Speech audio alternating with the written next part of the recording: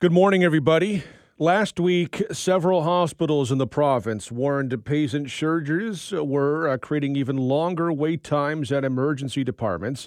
The warning came as the Canadian Medical Association said a lack of access to primary care was a major factor in the crisis unfolding in ERs across the country and in Ontario. The future of healthcare in Ontario was a major talking point in 2023 as the province moved towards more private clinics to offload some of the work we see at hospitals. The next Ontario budget will not be presented for a few months, but consultations on it are ongoing. Later today, Dr. Andrew Park, the president of the Ontario Medical Association, will be in Chatham talking about health care. Dr. Park joins us now. Appreciate the time today. Good morning. What would you say is the state of health care in Ontario right now? Yeah, I think that we are in a state of dire consequence if we don't do something, particularly around primary care. I agree with the CMA statement and what we're seeing, in London with long wait times in emergency departments is in part because of our inability to access primary care. We've, talked in the past about a lack of family doctors. What impact does that have in general and on wait times at ERs? Yeah, so primary care is the most upstream form of care that we give. It's kind of the backbone of our universal system. It's the first point of access.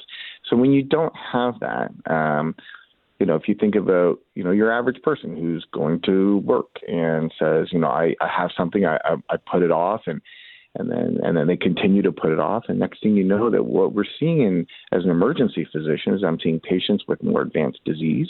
They're presenting with, whether it's, cancers or other diseases that have been more advanced because they've been putting it off because they don't have a family doctor. These things are more costly to the system. They're more costly, most importantly, to the patient. And that it increases the complexity of that patient for the system to manage. And so that increases wait times every single point down the line, including at emergency departments. I mean, when we look at the need for family doctors, it seems to be going in the wrong direction. There are millions of Ontarians here, and the projections show even more. Yeah, so we have 2.3 million Ontarians without a family doctor currently, and that's projected to go up to 4.5 million Ontarians in 2026. This is why when we're taking our budget submissions to the government, we're imploring that this is one of the most foundational issues in healthcare that we really need to put focus and attention on in order to try to turn this ship around. And one of the issues facing family doctors is all the paperwork that's involved, right?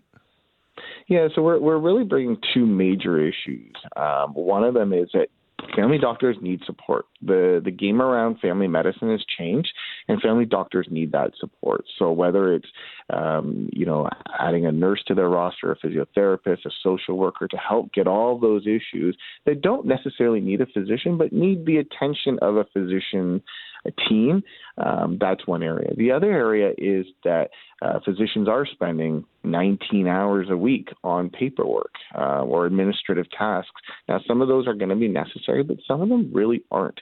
And we've seen an explosion of this number where doctors are spending more time in front of computers than they are in front of patients. And that is not the design of a well-functioning system. Is that leading some doctors to maybe choosing different disciplines, you think, maybe not going into family medicine?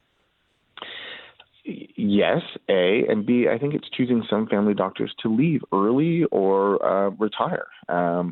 It's like any other job, really. And if you're spending more time doing other things than what you really want to do, then you're going to look at your options and say, do I have other options in a workforce? And physicians do.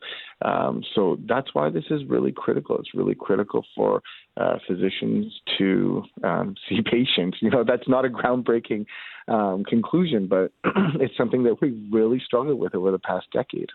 So when we look at that, when we look at increasing our primary care, when we also look at maybe community capacity and dealing with some overcrowding in hospitals, how can we, maybe tackle that as well?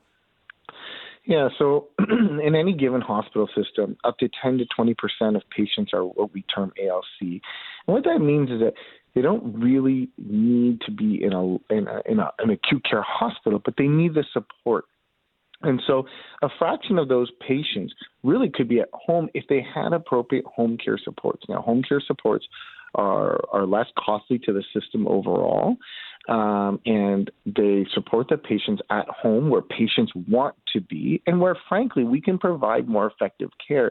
But because we've had the inability to institute home care, whether it's a physiotherapist or a PSW to help support those patients at home, they end up the only place that seems to be the catch-all for these patients, a security blanket, and that's our hospitals. What that does is it creates a backlog where patients can come into the emergency department, but they really can't get out. They can't go into the hospital because of this backlog of patients. And that creates immense wait times in emerge. So when we look at, primary care, when we look at the paperwork, the administration, we look at the overcrowding, it all seems, connected in a way. What's the first step to addressing it? What would you like to see the province do? Well, the province, what we'd like to see the province do is recognize that, yes, exactly like you said, all these things are really connected.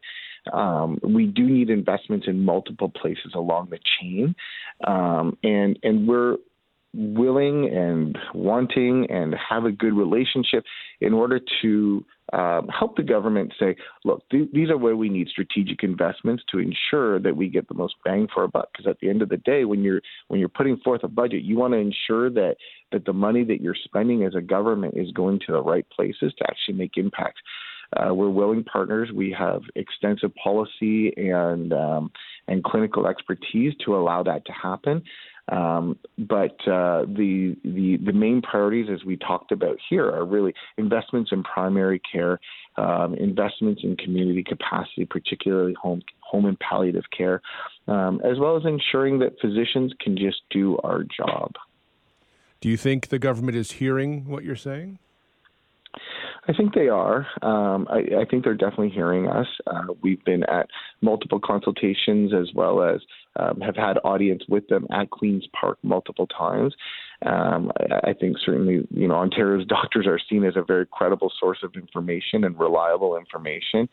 But we also know that, that they have started to do some of this work, but it's our job to ensure that there's pressure on to continue to improve access to care for all Ontarians. And that's something that we will continue to do. We will follow with interest. I certainly appreciate the time. Thank you very much. Thank you. Have a good day. That's Dr. Andrew Park, president of the Ontario Medical Association. We need to pause. When we return, we'll have more of The Morning Show with Devin Peacock on 980 CFPL.